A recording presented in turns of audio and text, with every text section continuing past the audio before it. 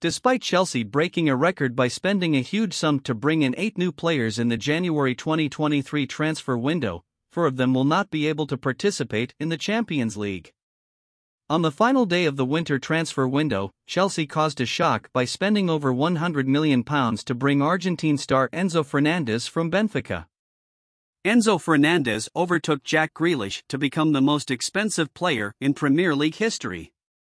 Previously, the record for the most expensive player in the Premier League belonged to English midfielder Jack Grealish when Man City spent £100 million on him from Aston Villa.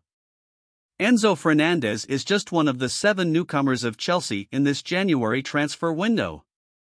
Prior to that, Chelsea successively recruited Mykhailo Mudryk, Benoit Badiashile, David Datro Fofana, Noni Madueke, and Andre Santos.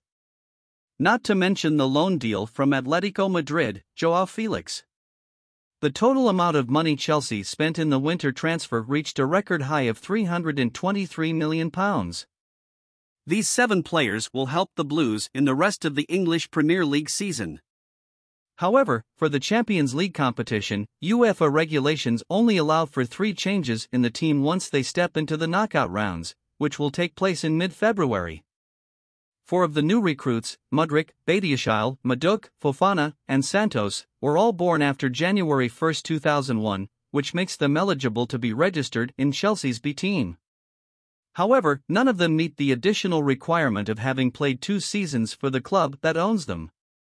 Manager Graham Potter will have to make the unfortunate decision to inform these 4 players that they will not be able to participate in the Champions League with Chelsea.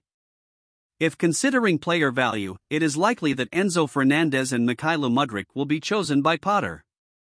In addition, Chelsea spent a lot of money to loan João Felix for 6 months, so the Portuguese striker is likely to be selected.